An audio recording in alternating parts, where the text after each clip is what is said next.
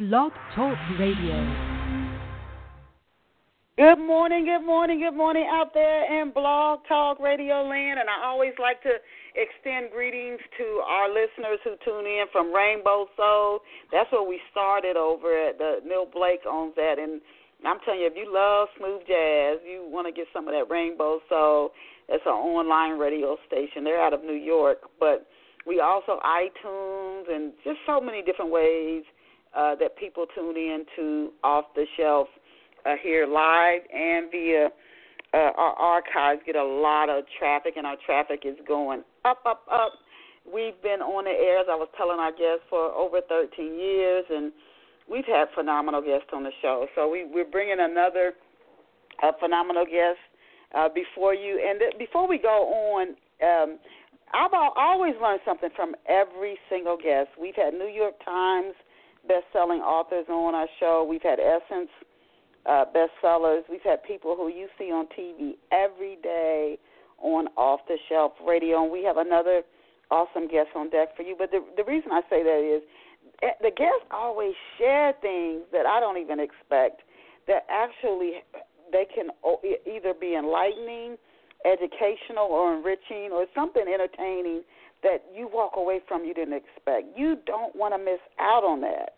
And so there's still time for you to tell your friends, your family, book lovers everywhere, if you want to do them a favor, just ask them to dial into Off the Shelf right now. And the number is 347-994-3490.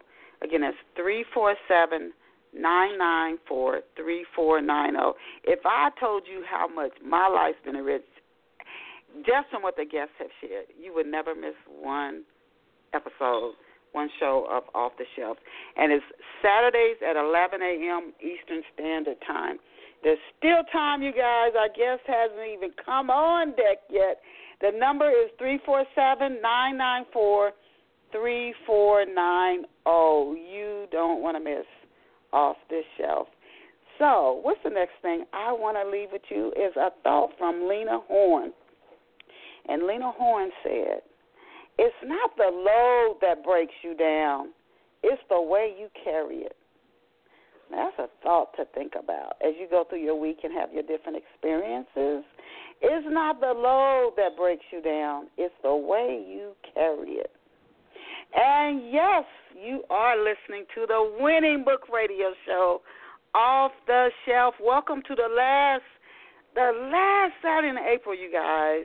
Can you believe we're headed for May? We are on our way to the middle of the year. Remember that as time just keeps on going so fast, what Lena Horne said, it's not the load that breaks you down. It's the way you carry it. And our guest today, I know she has things to share through her novel writing and her own experiences that she implements to help not only herself but her readers based on what she's learned in her life that she applies through her writing. So you can get ready for that. But before that, I wanted to ask you, how good of a mystery sleuth are you? Are you really good at figuring things out before the author reveals it, before the producer or the director? When you go to a movie, you watch a movie and you know, I know who did that. I know who did it. Even if it looks like they're trying to point you in the direction of maybe three people doing it, and you get it right. You get it right time after time. You read a book, a mystery novel, or you're reading something, whether it's sci-fi, and you can almost predict just what's going to happen. You know who did what. Are you one of those people that is a very good, detective when you're reading a book? I think you will love Pour Over Me if you like that, if that intrigues you.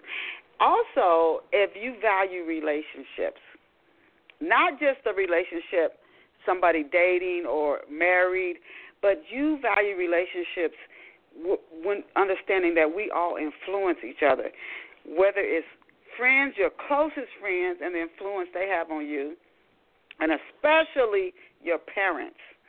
Even when you grow up, the things they said and did shaped you in ways you may never get completely disengaged from.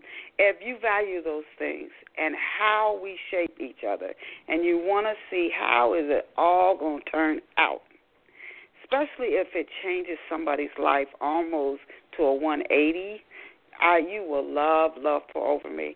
And it's an ebook and print copy. If you don't see it on the bookstore shelf, just ask the clerk for it. Tell them you want to get a copy of Love Pour Over Me by Denise Turney, and they can get a copy for you because it's carried by the largest book distributors in the world.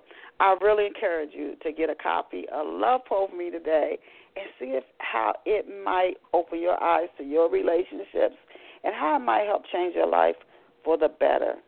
And now let us go and meet our very special off-the-shelf guest. Who is this? Who is this phenomenal woman that we are just honored to bring before you this morning? Well, our special off-the-shelf guest today is Parker Cole. Now, Parker is a public speaker. She's a blogger. She's a romance book lover, and she's a fan of old movies. Now, books that Parker has written include, and she's written a lot of them. So some of her books, you guys, are Java Rift, Time to Say Goodbye, Java Blend. I got to ask her about that.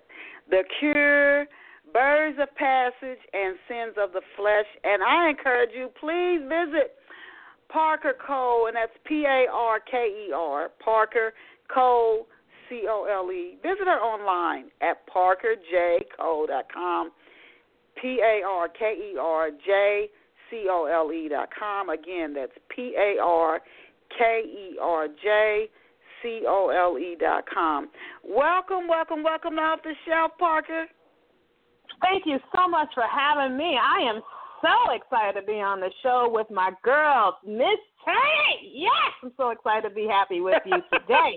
Cannot wait to just delve into this topic.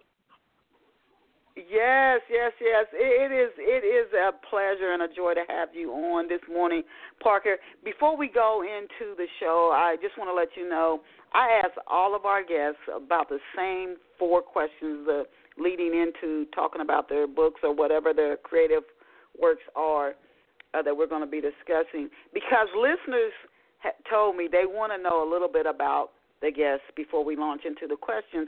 So before we go into finding out a little bit more about your books and you as an author, can you tell us, Parker, where you grew up and what life was like for you growing up?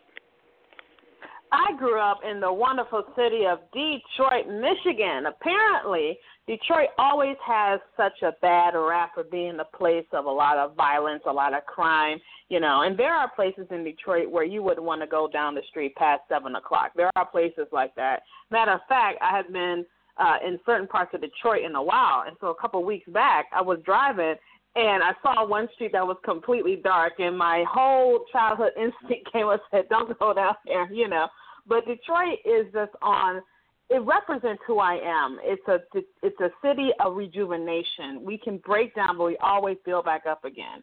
And I always want to use the example of how Detroit claimed bankruptcy. I think in 2012, 2013, they claimed bankruptcy. And here we are back on the cups of rejuvenation, okay? So that's the city of my birth, and the spirit of Detroit is in me, that no matter what brings me down, I will rise again.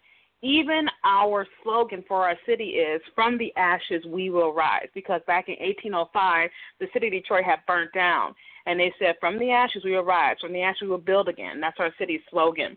And so with that, I take the spirit of Detroit in me. So no matter what happens to me, no matter how bad it gets, even if I hit rock bottom, with the grace of God, I will rise again. And so that's a little bit about me and how it shaped the person that I am today. And I love my city, the Motor City. It's always moving, always has good things going on.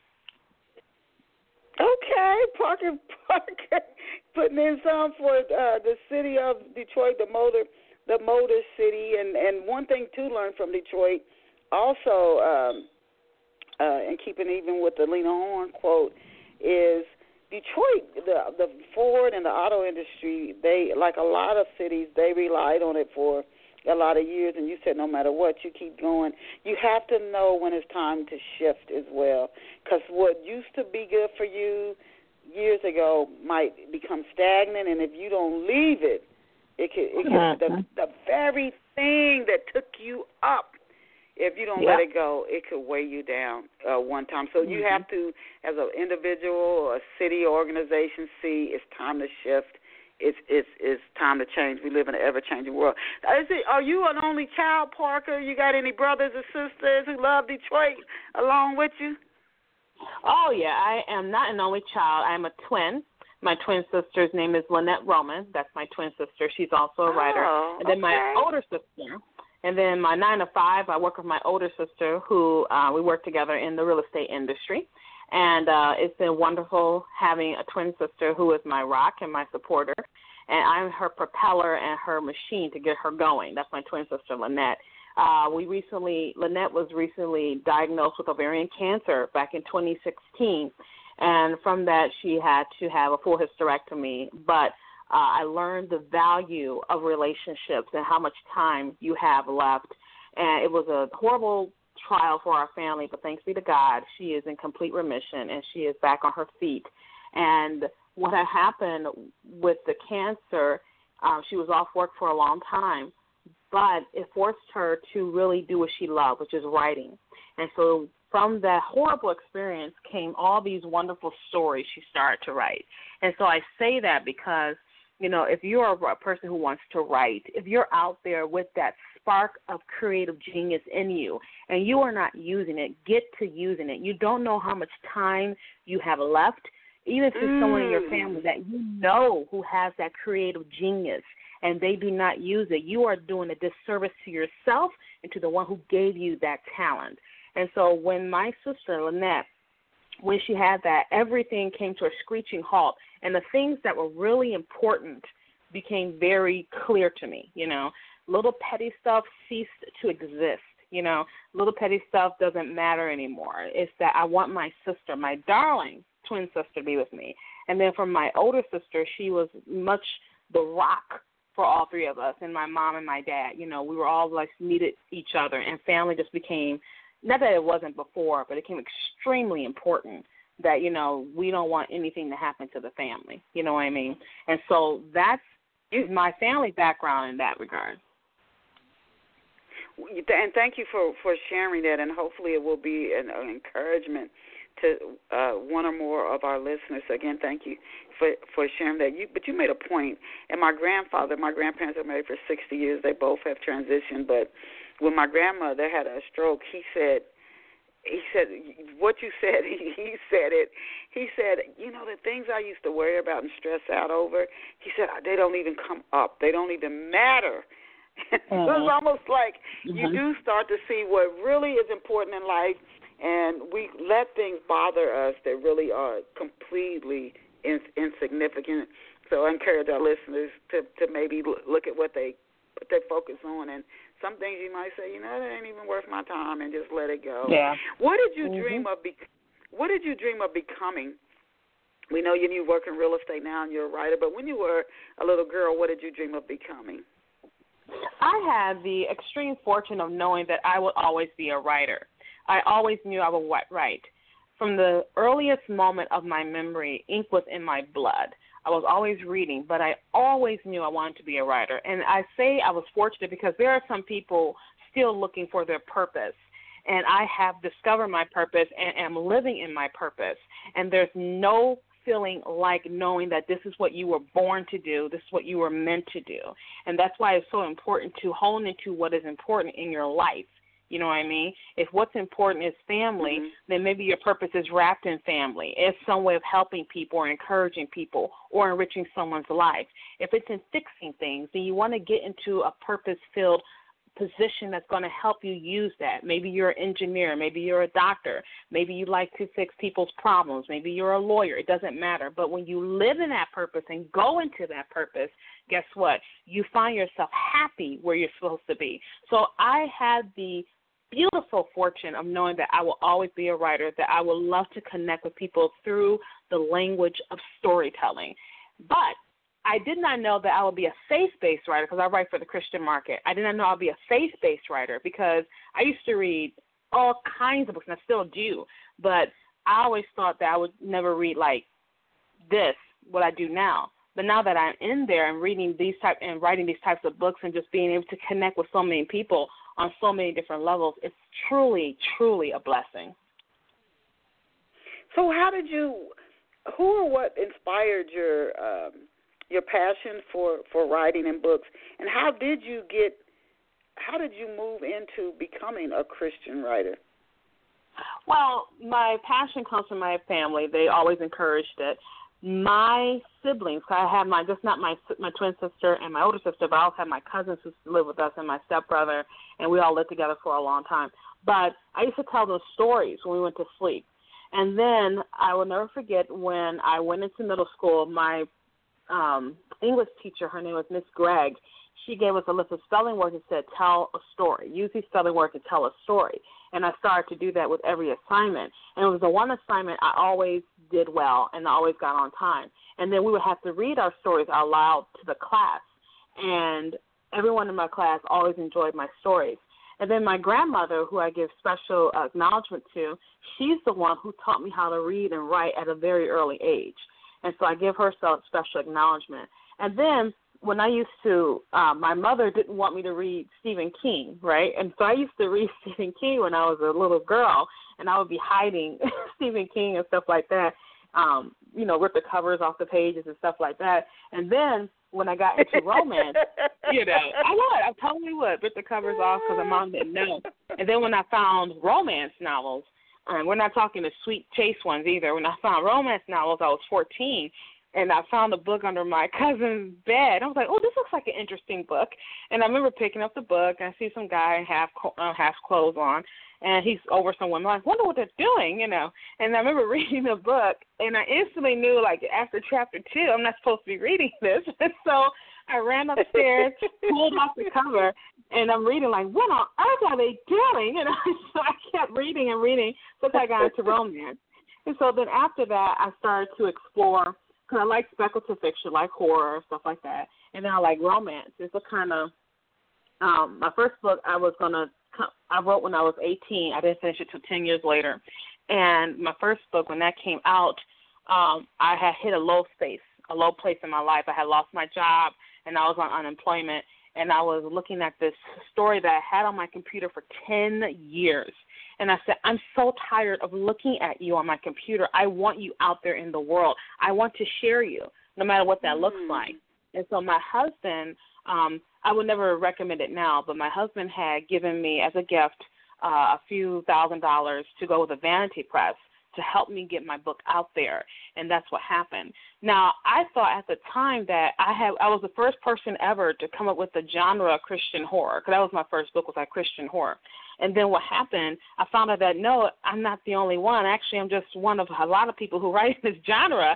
And so when that happened, I started to connect with other authors and stuff like that. So that's how I became into the Christian publishing industry. And then I went ahead and started to write romances which have a wider range of people to reach out to, because romance is a huge genre, from the spicy to the very sweet.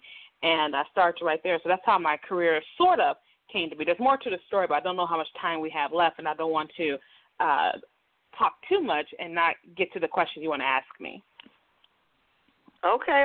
Now, did you really start, when researching Parker, did you really start writing to fill a void, laughed after you stopped eating marshmallows and drinking Mountain Dew? Well, that came, I used to always have marshmallows since I was a little kid, marshmallows. And my father, he doesn't do it now, obviously, but I just have memories of Daddy always drinking Moon Mist or Mountain Dew. And so that was always something he drank. And so you know how you carry those habits with you from childhood. And so I'll be writing, and I would get that sugar high when I wrote. And so that would kind of get me writing. You know what I mean? Because sometimes the chemical balance of the Mountain Dew and the marshmallows work together to create some of the craziest stuff, And for me, that was my writing mojo that got me into writing. But now I'm trying not to because it's bad for your health. That's why, do you sacrifice your health or sacrifice your creativity? And even now, sometimes I do consider myself an on and off recovering Mountain Dew and marshmallow addict, because there are some times where I just need it. Like, I got to write this story. I need the buzz. I feel like it's not cocaine for me. It's just Mountain Dew and marshmallows. It's marshmallows and Mountain Dew. That's what it is for me. Okay. Now, based on your book covers, you write books with, it appears, with multicultural romances. Is this, would you say it's more or less challenging to write multicultural romances with couples across cultures? Would you say is it easier today, or is it more challenging? I would say it's not that it's challenging. You just want to have the desire to do it. There is such a huge call for diverse fiction, and that someone has to answer the call, and writers should answer the call. Some people do not feel comfortable writing outside their own ethnic group or their own ethnic experiences, which is okay. I'm not one to tell you what to write. But I do challenge people to write outside those comfort zones, because you learn so much more. With the book that we'll be talking about a little bit later on in the broadcast, Time to Say Goodbye, I'm coming from a couple of a white guy who is, quote-unquote, trailer trash, who fought for an East Indian woman.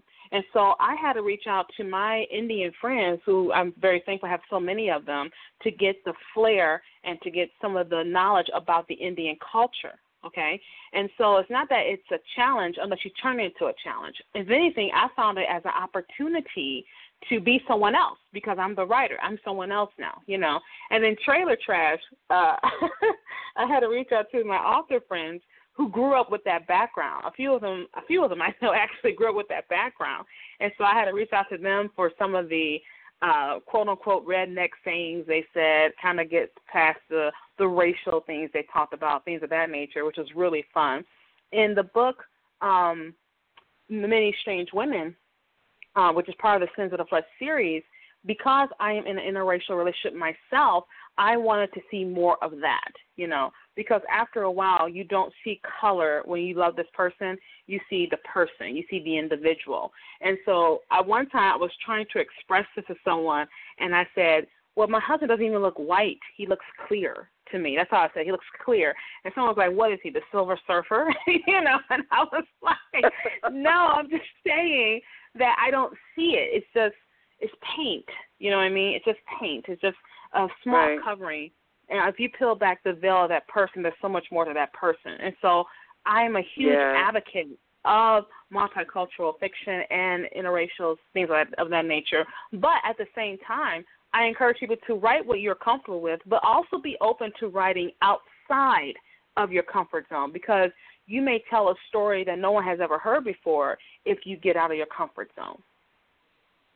Okay, I was going to ask you, did you research the culture? So you helped explain that question. Now let's get into, before we talk about Time to Say Goodbye, can you give us a brief synopsis of your book, The Cure? How can two betrayed hearts ever be healed? And that's something that my two characters, Savannah and Micah, deal with, because they had a great love for each other, but they were each betrayed by each other because of a friend who came between them. So that's what The Cure is about. And so they broke apart, but she has to reach out to Micah again because her niece was injured in a horrible fire. And Micah is a complex wounds and burns specialist, and he comes to her aid. He comes running right to her aid, but they still have this pain that they're dealing with. And so while they're dealing with the pain of her niece suffering through these burns, they have to deal with the pain of their broken relationship. And so they're wondering, is there a cure for a broken and betrayed heart? That's the synopsis of The Cure. What is Miss Savannah Woods? What is her personality like? Savannah is very nurturing. She's very beautiful, but she's also a nurturer. And she is a kind person, but that kindness sometimes can be used against her. And because of her kindness, she allowed her friend to interfere in her relationship because of that, and her friend kind of used that. And I'm not giving away too much anyway, because you kind of picked it up in the beginning of the book. And Micah, who loves her very much, who loves this aspect of her, is like, why would you let anyone come between us? You know what type of man I am. Why would you let anyone come between us? And so she goes back and forth with wanting to not have anything to do with this man who she believes who broke her heart, but she can't forget the man that he was. And for his part, this woman was his perfect forever happiness, his perfect forever, paradise. And he wants to move on, but he can't because he remembers what they had together. Because what I stress in The Cure is that maybe it's fairy tale life, but I do believe we can have it, is when you have a bond with someone so strong that if it's ever broken, it'll break you a little bit. So that's kind of what happened to them. But everything that can be broken can be fixed. And if you scar, you can be healed. And there is a cure for many things we have in life. We just have to find out what that cure is. And so the cure is what can cure a broken heart. So Savannah, without giving too much of the story away, the friend comes between them. Is it too much to ask? Does somebody step outside of the relationship? Oh, no, nothing like that. I didn't want to do that. I honestly think that's been done many times. I think that's been done many times. But it's nothing like that. But what the friend did was attack Micah's professional integrity. Okay, that's what she did. She attacked his professional integrity, which was risking his career. And so she sided with her friend in this, and that's what broke them up. He said, if she knew, okay, when I would do these off-the-shelf interviews, sometimes you say, okay, the book, you hear the synopsis, and then as you dive into the questions, the book becomes even that much more intriguing. So it sounds like you're saying they're meant to be together, Savannah and Micah. Why then what would happen? This person, she either really didn't know him. Why would you take a friend's, it's almost like the bond between the friend and Savannah was thicker or closer than with Micah. Is that the case? Why would she take the friend's word over his? Micah performed a service for her friend in a professional capacity, and that service was botched. And so when that service was botched, it ended the friend's career. And so instead of the friend is saying, no, he did not take responsibility for what he did, he said, no, I did everything correctly. I don't know what happened after I took care of it.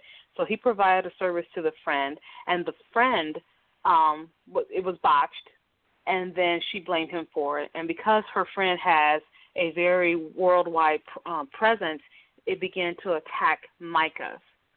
And so that's what happened. And so it almost ended his career, And then something happened where it didn't end his career, but it broke up Savannah and Micah because she said, you did this to my friend. He said, no, I did not. She said, it's undeniable. He said, it's not. I know exactly what I did. I'm a competent surgeon. There's nothing I did to her that she should have ended up like this. And so that's kind of like what drove them apart because she said, I'm looking at the result of your botched surgery on her. And he's like, no, you're not, you see. So that's kind of what happened. Wow. Now you took a really interesting twist with that.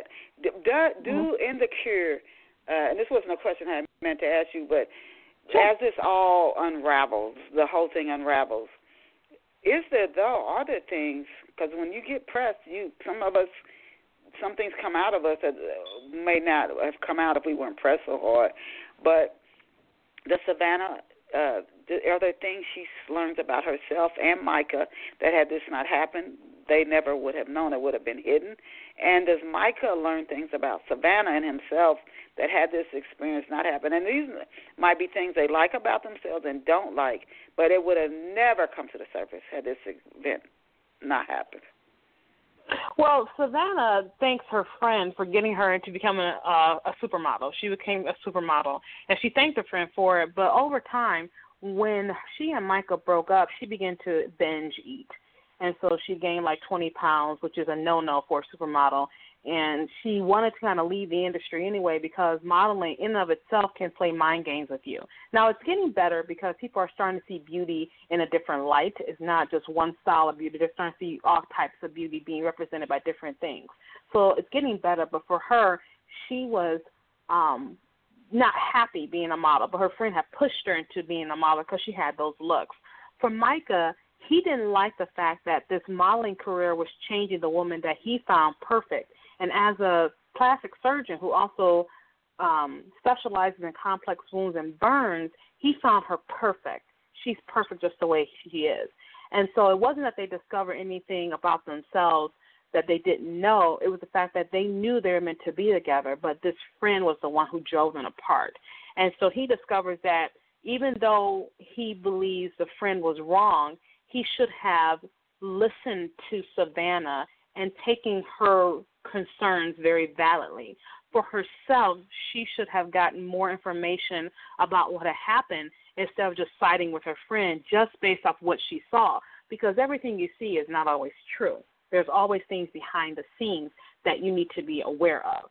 And so they both needed to learn more about what's going on besides the front of the picture. Okay. Now is now the time to say goodbye. It's time to say goodbye. Is this part of a book series, Parker, or is this a standalone? It's a standalone, but part of a series I'm calling Michigan Sweet. And the reason why it's part of the series is that I'm highlighting small towns in Michigan that may not have a lot of notoriety. Like we know about small towns in Texas and small towns in Georgia, stuff like that. A lot of romances have that. But you don't hear about a lot of small towns in Michigan. And Michigan is an unexplored treasure of small towns and that small town feel. Because we're surrounded by the Great Lakes, we have some of the prettiest scenery up here, especially when you go further up north, what we call up north, which is the UP, the Upper Peninsula. There's some beautiful scenery there, lots of small little treasure troves, little haunting places, and things of that nature. So there's a lot of beauty here in Michigan that I want to tap into. And I did not know that there was a need for this type of fiction. I was just saying, I want to represent my state, so I'm going to talk about Michigan through these sweet love stories and get that small town feel. And so these first two novels take place in a town called Tawas. And I got the information from two of my coworkers who lived in this small town. And then the next book in the series that I'm currently working on right now is going to take place in this town and then another town. And the next book is going to explore that town, because I want to hit these small towns in Michigan. So it's part of a series, but they're all standalone, and they just make references to the other characters in the other stories. You love your home state of Michigan. Go Michigan. Good for you. Good for you. A lot of people do love their hometown, so that's a good thing. Now, in the book, Time to Say Goodbye, is it Time to Say Goodbye? Why is why is he incarcerated? Dev is incarcerated on the charges of wires and securities fraud. And so he ran a investment firm, and he is accused of stealing investors' funds of about $14 million. Whoa. And he was convicted on that charge. How long had he been running his business before he was put in jail? He had been running his business for about 4 years. And now that you think about it, about 4 years. I've run his business for about 4 years.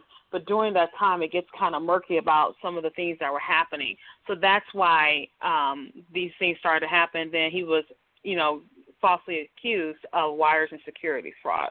So that's how his incarceration takes place.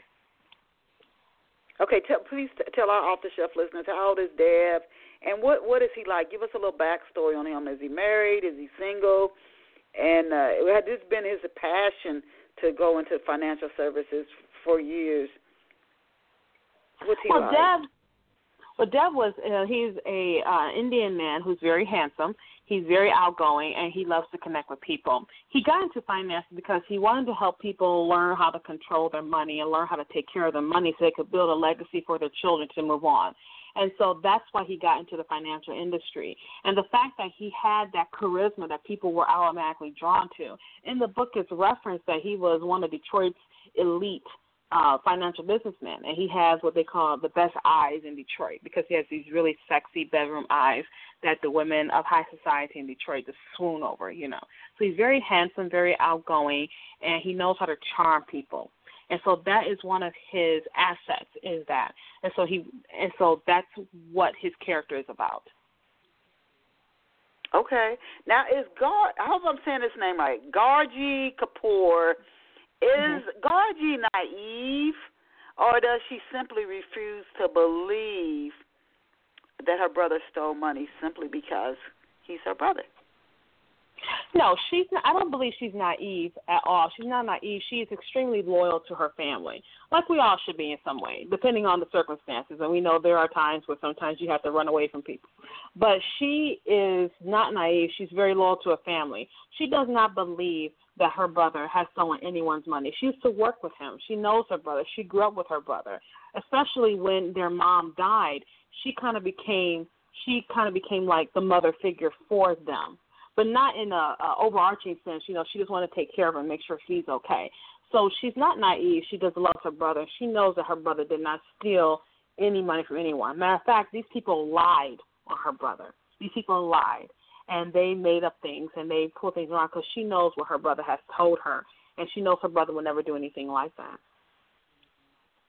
Okay, so there's a lot going on in this book, and a lot of stuff that, a reader reading through it might say, God, there's little shady things going on. For example, is Leon, how was Leon Reckley allowed to be assigned as Dev's therapist? Did he do some behind the scenes strings pulling to get that assignment? Well, no, not at all. What had happened is that there's always intrigue, and so what had happened is that the state was in trouble. The state of Michigan is in trouble because one of their prisoners had died from the lack of medical care in the prison. And so they don't want any more bad publicity. And so Leon, who works for a health care center that provides long-term acute care for people, they want a contract with the state. And so the owner of the company came to him and said, hey, look, this is what's going to happen. They don't need any more bad publicity. We're going to take care of it, and you're going to take care of this guy who's a prisoner who needs acute care for his condition. And so that's how he got assigned to it. Now, Leon could have easily have said, hey, I don't need this, I'm too close to it, whatever. But he remembered that he had met Gargi, and for some reason, he didn't say anything. He said, okay, I'll take the case. So that's kind of like how that starts off with them two. Okay. So is Leon, so he's not, I was going to ask you, is he a hard guy? And should Gargi trust him? I don't want to give too much of the story away, but how people, when you see people, like good authors are told, whether you're writing a movie script or a book, you don't introduce a character who's not going to have some key role. Now, maybe not a key, but they play some role in the outcome of the story. So this Mr. Leon, he shows up, and he's assigned as Dev's therapist. Is Leon a hard guy, and should Gargi trust him? He's not a hard man, but he is very bitter because he believes that Dev stole his mother's life savings, okay? So he's very bitter about what this man is doing. And then the fact that this man has a condition that is causing him to be in suffering is a good thing for Dev. So he's very bitter. He's glad that this man is having issues. And Gargi knows she can't trust him, but she knows she can't trust him because he believes her brother stole his mother's money. And she said, my brother would never do anything like that. Wow. Leon said, yes, he did. And so Dev has had this physical condition that they both need to see to. And he said, there is no one more motivated than me to make sure he gets well to send him back into prison. So that is the start of all their relationship is that. Their motives are... I was watching a show last night on 2020 on OWN, the Oprah Winfrey Network, a real life story. This guy wanted to take a guy down, again, a true life story, kind of like what's happening in your book a little. He wanted to take this guy down, so he goes to court, and he does help take the guy down. They did some horrific things, but the other guy was also doing some crooked stuff. So as he's coming out of the courtroom, the FBI arrests him. And I'm like, listening to, like, Leon wants to take care of Dev because he wants, man, I want you to live to get yours. You're going to pay.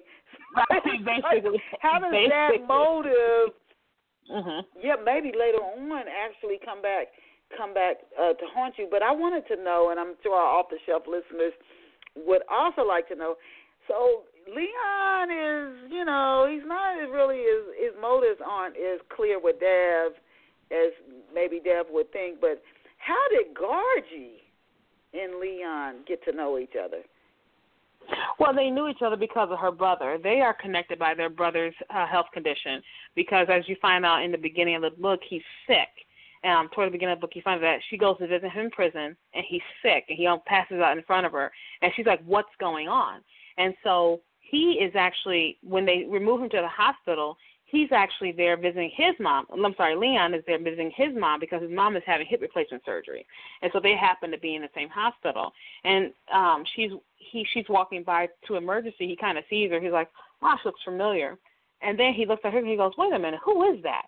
How do I know her? And then he remembers that he saw her on TV because she was the sister of the man who stole his mother's money. And so that's how they meet. And so, and he has a confrontation with her at the hospital. He has this confrontation with her, and they, instantly sparks are flying. They're very mad at each other, and he kind of berates her, and she's like, get out of here and stuff like that. And so that's how they meet, is when, through her brother, who's having this condition. Okay. Now, I have to ask you for where you got the it's time to say goodbye, knowing when it's time to say goodbye, even if in the story the people stay together.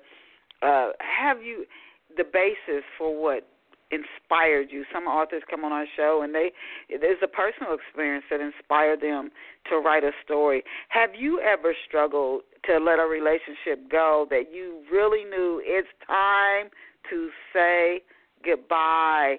And if so, what kept you holding on? I'm thinking about T.D. Jakes. He said, God bless the goodbye. It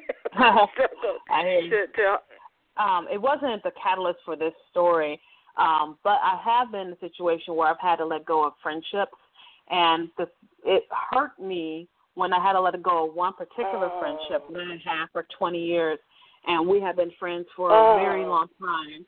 And long story short, some things have happened, and when I realized that the friendship I thought we had did not exist on the same level as that, it literally, the term is a broken heart. And I say that we're used to seeing it in an allegorical context, but I actually discovered from a mental health professional who I was just talking about it on one of my Facebook groups, and he's a mental health professional. He said, I said, I can't hardly breathe. I'm having a hard time breathing for 3 days. I had a hard time breathing.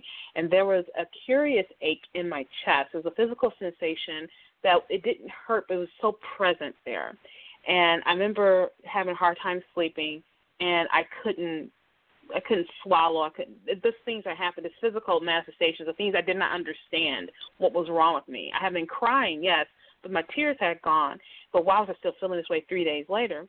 And so I kind of put it out there. And he said, you know what, Parker, it sounds like you have had a very emotional, traumatic experience. He said, you sound like you have a broken heart. And I had never until that moment taken it literally that an emotional trauma can cause physical manifestation. I had never experienced that before. And it really hurt. And it took, a very good friend of mine to kind of get me out of there. It took over a year to get over it, because these are relationships that you put a lot of time and effort into. And to discover that what you thought you had never existed with someone who's supposed to be a very dear friend, it can break your heart. But either you linger on it or you have to learn to say goodbye. And like you said, Jake said, God bless the goodbyes, because sometimes those goodbyes lead to better hellos, and I understand that. But the mourning of that relationship, the mourning of what you thought you had, that sorrow is very real. And that's why you have to learn to say goodbye. Sometimes it's going to take a long time to do that, though, because you don't want to let go of something that's been a comfort to you for so long. You don't want to let go of that. But there are times when, in order to move forward, you have to say goodbye. And that's kind of like what I've experienced personally in my life when it says time to say goodbye. In this context of the story, though, he's only there for a season. He's only there for a moment to help get our brother better. And then as they get to know each other, will eventually she have to stay? Will he stay, or will it be time to say goodbye? So that's kind of like where that came from. Wow. You know what? And that is a universal, timeless thing. Are there signs for our listeners that not just in dealing with the novel, it's time to say goodbye, but in people's real lives? You talked about your friendship, and every day, you know, we say goodbye. 1 million people exit their bodies every single day, I'm told. Mm-hmm. People come into this world, they go out of this world. We have job loss, you said you had experienced, and I've gone through that as well, but it is a part of life. But when it comes to when a relationship has become like water that is no longer moving and it's going to become stagnant and start to stink, it's just not going to be good anymore. Are there signs that you've observed that it is time to call it quits? Yeah, there is. You know, one of the things that happens with relationships is that as they stagnate, you start to get more and more emotionally distant from them. People often, and I got this from another author friend of mine, her name is Numa Wankar. She said, the opposite of love is not hate. The opposite of love is indifference, because indifference means you no longer care. Nothing they do can hurt you. Nothing they can say can hurt you. If they fell down and broke their necks, you'd be like, oh, sorry for you. Not really, you know. So those are, if you start to feel yourself becoming emotionally distant, if time with that person is not a high priority on your list for you, if you start to feel as if, you know, I haven't called them, or I haven't been called in a while, they're not checking up on me. Even like we're not talking about people having life, you know, just life interfering. We're not talking about that, and then you never hear from them. We're talking about people who just constantly don't have time for you, don't want to talk to you, don't want to spend time with you. Or if they do spend time with you, it's very regulated. Oh, I only got like 5 minutes. I only got like 6 minutes. Seriously, you know, you get those you know, and you start to see that they no longer respect you, or your opinion doesn't have any weight. You know, it's even physicality gets limited, things of that nature. You start to see these signs, and you start to know, okay, do I want to stay in this stale water, as you so eloquently put it? And I was thinking about when growing up in Detroit, my house that we grew up in was like 100 years old, so we had an old plumbing system. And goodness knows, when the plumbing system backed up, it was a horrific event, okay? Horrific event. In the basement, always back in the basement. And we all have to all go down there, clean the basement, because you can't leave that stuff hanging there. You can't leave it hanging there, right? It's not to go. I mean, we're not talking, it has to go like right away. You don't let it linger for days and days and days, because you're sick. You'll get sick and cause other kind of issues. And so that's kind of like how you know. You know, that's kind of like you know that there's crud in the basement you got to get rid of, and you got to get it going. So that those are the signs that I've learned over the years. And I appreciate you sharing those, because they might help somebody. And then I think about, we've had people on who've been in domestic violence relationships, and they stay for years. And there are just times when you and people will know it's time to go, but they keep trying to make it work. I don't know why we hold on to things too long. I can't. I think that's where a lot of human pain and suffering comes from, actually, is holding on to things that you really should let go of. And it's like we don't want to let go. It's the unknown. The unknown is frightening. The unknown is frightening, because you know how, like, some people they're like, I like what I like, right? You know what you want to eat. You know, I like steak and potatoes. If I don't eat steak and potatoes and get something new and it's a horrible experience, I'll be mad because I could have just had a good experience with my steak and potatoes. You know what I mean? I think the unknown frightens some people, because I know what this is. This may be crazy, but I'm used to crazy. I like this crazy. What if I got into another situation and it's not crazy and it's crazier than what I already have? At least I can handle this crazy. You know what I mean? And sometimes people are just scared of that unknown. They're scared to. That's why some people who have that gift to write, they won't write, because they may find out something they didn't know about themselves. You know, but when you take a chance in the unknown, you may get hurt, you may not get hurt. But if you don't take a chance, you'll never know, and you'll never know what could have happened. I think about a young man, and I'm also a podcaster too, Denise, but I had a young man on my show once, and he was 16, and his name is Tyreek Wynn, and he said, you are never too young to begin your dream. And he was 16 years old saying this. And I've been following him online. He started a TV show as a journalist. He's probably 18 or 19 now. And he just got an internship at Turner Broadcasting Company, okay? And I'm looking at him, watching him fulfill his dream. And I'm looking, but see, if someone had said, no, you have to go straight to school, you have to do this, you have to do that, how would he know what to do? And he was 16 when he told me that. 16 when he told me that, okay? And so the unknown is frightening, yes, but what are you going to do if you don't take that leap? If you never take the leap, you will never know what could have happened. Exactly. And then, and then you reach the end of the road here, and you're like, oh, my God, I wish I had done this or that or this or that. Now, how soon to your books, as we come down to the last 10 minutes of today's show, Parker, how soon after you finished Time to Say Goodbye did you sit down and start writing The Other Man? Well, The Other Man actually came before Time to Say Goodbye. The Other Man was the second book in the Stink of the Flesh series. And The Other Man, that book is very ups and downs. People who've read it, they go, you have had every single emotion you could possibly have in this book.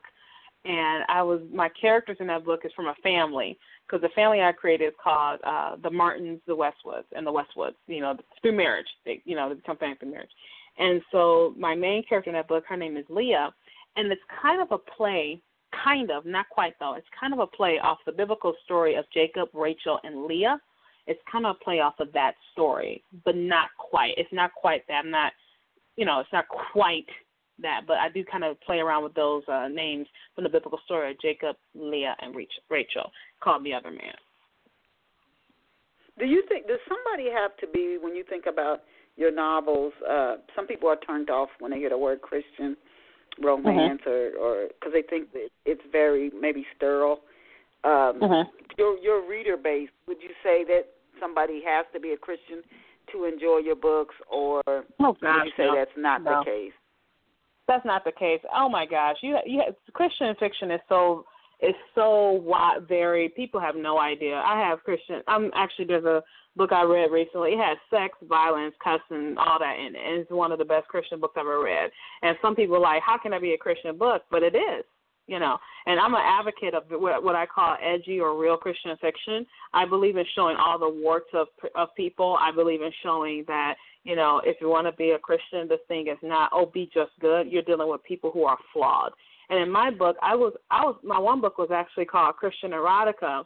And I was like, you have got to be kidding me. There's not a sex scene in the book, but because I do have that kind of spiciness to it, and I'm kind of blunt about the romantic and sexual tension between my characters, some people felt that was too much for a Christian story. And I'm like, but that's what life is. I mean, babies don't burp rainbows, you know what I mean?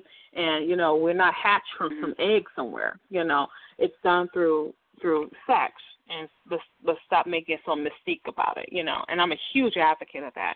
So, no, you do not have to be a Christian to read the story. I just like to let people know that there are Christian elements in there. I don't want to, mislead people. That's the biggest thing. I don't want to mislead people thinking, this is not what you thought. I don't want to because people have done that. If you've been there, people have done it, they mislead you. And I was kind of like, there are Christian elements in this story, but I don't think you have to be a Christian to read it. Now, let me ask you this. Do you feel pressure as a writer, as we talk more now at the closing about, want to get into a little bit of book marketing, but then also how you create a story as a writer, do you feel any pressure that you say, okay, I'm a Christian, some Christians have, this is the way you should live your life, and you shouldn't really be promoting or making stories, certain types of stories. Do you feel any pressure when you are writing or editing your work to say, you know what, I better take that out, or let me not deal with that? Is there any pressure? I'm not saying you get into it, but does it rise up in you when you're creating as a writer? Well, you know what, it used to. But then what I realized is that there are readers for everything. And so, like, for this Sweet Michigan Sweet Romance, I'm reaching the readers who want nice, wholesome stories with not a lot of pressure to them. You know, they don't want a lot of explicitness. They want a good story, a good love story, but they don't want it to be very graphic or very explicit, like my other one, Sisters of the Flesh, which is more graphic. Nothing explicit, but just a little more romantic tension. I do a behind-the-closed doors, 2 love scenes and stuff like that. But they want to, you know, keep it very chaste and wholesome. So I actually am writing toward that sect of people who like that. And with my other series, I write more to people who don't mind that. And so there used to be that pressure, well, maybe I should take this out. But then I realized, you know what? I'll just write for those people who want that type of story. I'll write for that. And for these people who like this type of story, I'll write that. You see? Yeah. Because I'm actually, like, Java Blend, for example, No, go ahead. Oh, like, for example, Java Blend is not a Christian story. Yeah, Java Blend is not a Christian story. It's a contemporary romance, you know. And, I mean, there's, like, the one of the characters are missionaries, but that's about it. You know, it's not really about that, but it doesn't go crazy. It's, you know what I'm saying? So I'm writing for people who they don't want any kind of religious aspect, and they just want a good story, and I write to that sect too. You know, I used to didn't do that, but as I've gotten into this writing thing, I'm like, you know, reach the readers who are out there. Try to reach the readers who are out there, you know. Can you share 3 to 4 steps, action steps that you've taken? I know you said you also have a podcast, and if you can tell us the name of your podcast and when it also comes on, so our listeners who are interested can catch your podcast as well. But can you share 3 to 4 steps that you take that you found to be effective personally at getting the word out about your books? Well, I network with other authors who are in the same genre and outside the same genre as I am. That's one thing. Second thing, I've been utilizing email lists recently. So, like BookBub, if you can get on their list, which is extremely difficult. But you can also use, like, Free Booksy, Bargain Booksy, things of that nature to get on those emailing lists because people are always looking for free or bargain books, and they tend to have thousands of subscribers that you pay a fee for so they can put it into their mail. Another thing I use is heavily used social media groups. And then the last thing I would use is make sure you develop a tribe of followers. So develop your own ARC and readers group because these people who enjoy your work already will continue to support your work. They'll say, oh, my gosh, you got to read Parker's next book. Those things help to cement your relationship with your readers and also helps you get out new readers as well. Oh, okay. I wanted to ask you next, are you working on anything new? I know you got your Java book series. Are you working on any new books? And if so, can you give our listeners a glimpse into what you're working on? Well, I'm working on 3 projects right now because I'm insane. But I'm actually working on 3 of them. Yeah, because, like I said, I'm insane. I'm working on the next in the Michigan Sweet series called The Element of You. And as you were talking about multicultural characters, these characters are Asian. And so I'm working with Asian characters, reaching out to my Korean, Japanese, and Chinese friends to help me out with that. And then I'm working on the second of my fantasy series, which I've written under a pen name called Parker Payne to honor my granny. That second book is called Druid's Moon. The first book is called Druid's Sphere. I work on the second book to that series. And then I'm also working on a military sci-fi book, which is very much out of my comfort zone. I've been working on it for a while now, but it's very much out of my comfort zone, and it's called Persephone's Culling. And I'm working on that, and so hopefully that should be done this year too. So working on several projects, and then 4 projects, and I'm also working on a historical romance from, if you like sweet historical books, which I've never written before. I'm working on that, and that one it should be coming out June 19th. It's part of a multi-author series called Silver Pines. Are you doing this? Are you writing on all these books at the same time because you just have all these creative ideas popping up? What I do, I try to work on one at a time. But every once in a while, sometimes an idea will pop in that book, and I put that on there. So they're all concurrent. But am I working them all at the same time every single day? No. But they're all concurrent. And so my goal is to get, like, one out this month, and one out in June, the one out in September. You know what I mean? So I do have, like, deadlines for them. So, yeah. Wow. Man, you are really pumping those books out. Where can off-the-shelf listeners get a copy of your currently published books, Parker? They can go to Amazon.com or go to my website, parkerjcole.com. And can you tell us where we can find you on? You mentioned social media. Can you tell off-the-shelf listeners where they can find you on the social media networks? I am very heavy on my Facebook group. You can friend me on my Parker J. Cole group, on my Parker J. Cole Facebook. And also you can join my readers group called Parker's Bodacious Readers on Facebook. Okay. You know what? That email list, I want to just, that idea you had, that's for anybody in any form of business. Major businesses have them. You got to have a list where you can get in touch with people. I really encourage you. I mean, multi-billion dollar companies have these their own. They don't just rely on the social media networks, because if they shut you down, then you can't connect with those people. But have your own mailing list, some way to get in contact with your current and prospective or potential readers. Well, we have come to the end of today's Off the Shelf show, and we want to thank Parker J. Cole for being here with us this morning. And if you came in late or midway, no worries. When the show finishes streaming, you can go back and listen to it in its entirety in the archives. But Parker J. Cole, some of the books she's written, you guys, she's written that Java series, Java Rift, Time to Say Goodbye, Java Blend, The Cure, Barriers of Passage, and Sins of the Flesh. And we only talked about a few of her books, so I encourage you to visit her online. You can get the full slate of the books she is currently published. And our website, again, is Parker J. Cole, ParkerJCole.com. So we want to thank Parker J. Cole for being here with us. She is a lady on the move. She's working on 4 books right now. So look for her next books when they do come out again. Keep up with her. You can just bookmark her website, ParkerJCole.com. We want to thank each of our off-the-shelf listeners for being here with us today. And remember just to set it on your calendar, Saturday mornings at 11 a.m. Eastern Standard Time or New York City time.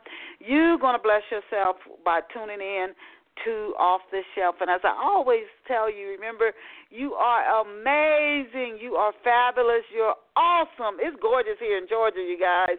Go out and create an awesome day for yourself. Parker, I'll shoot you an email. Bye for now.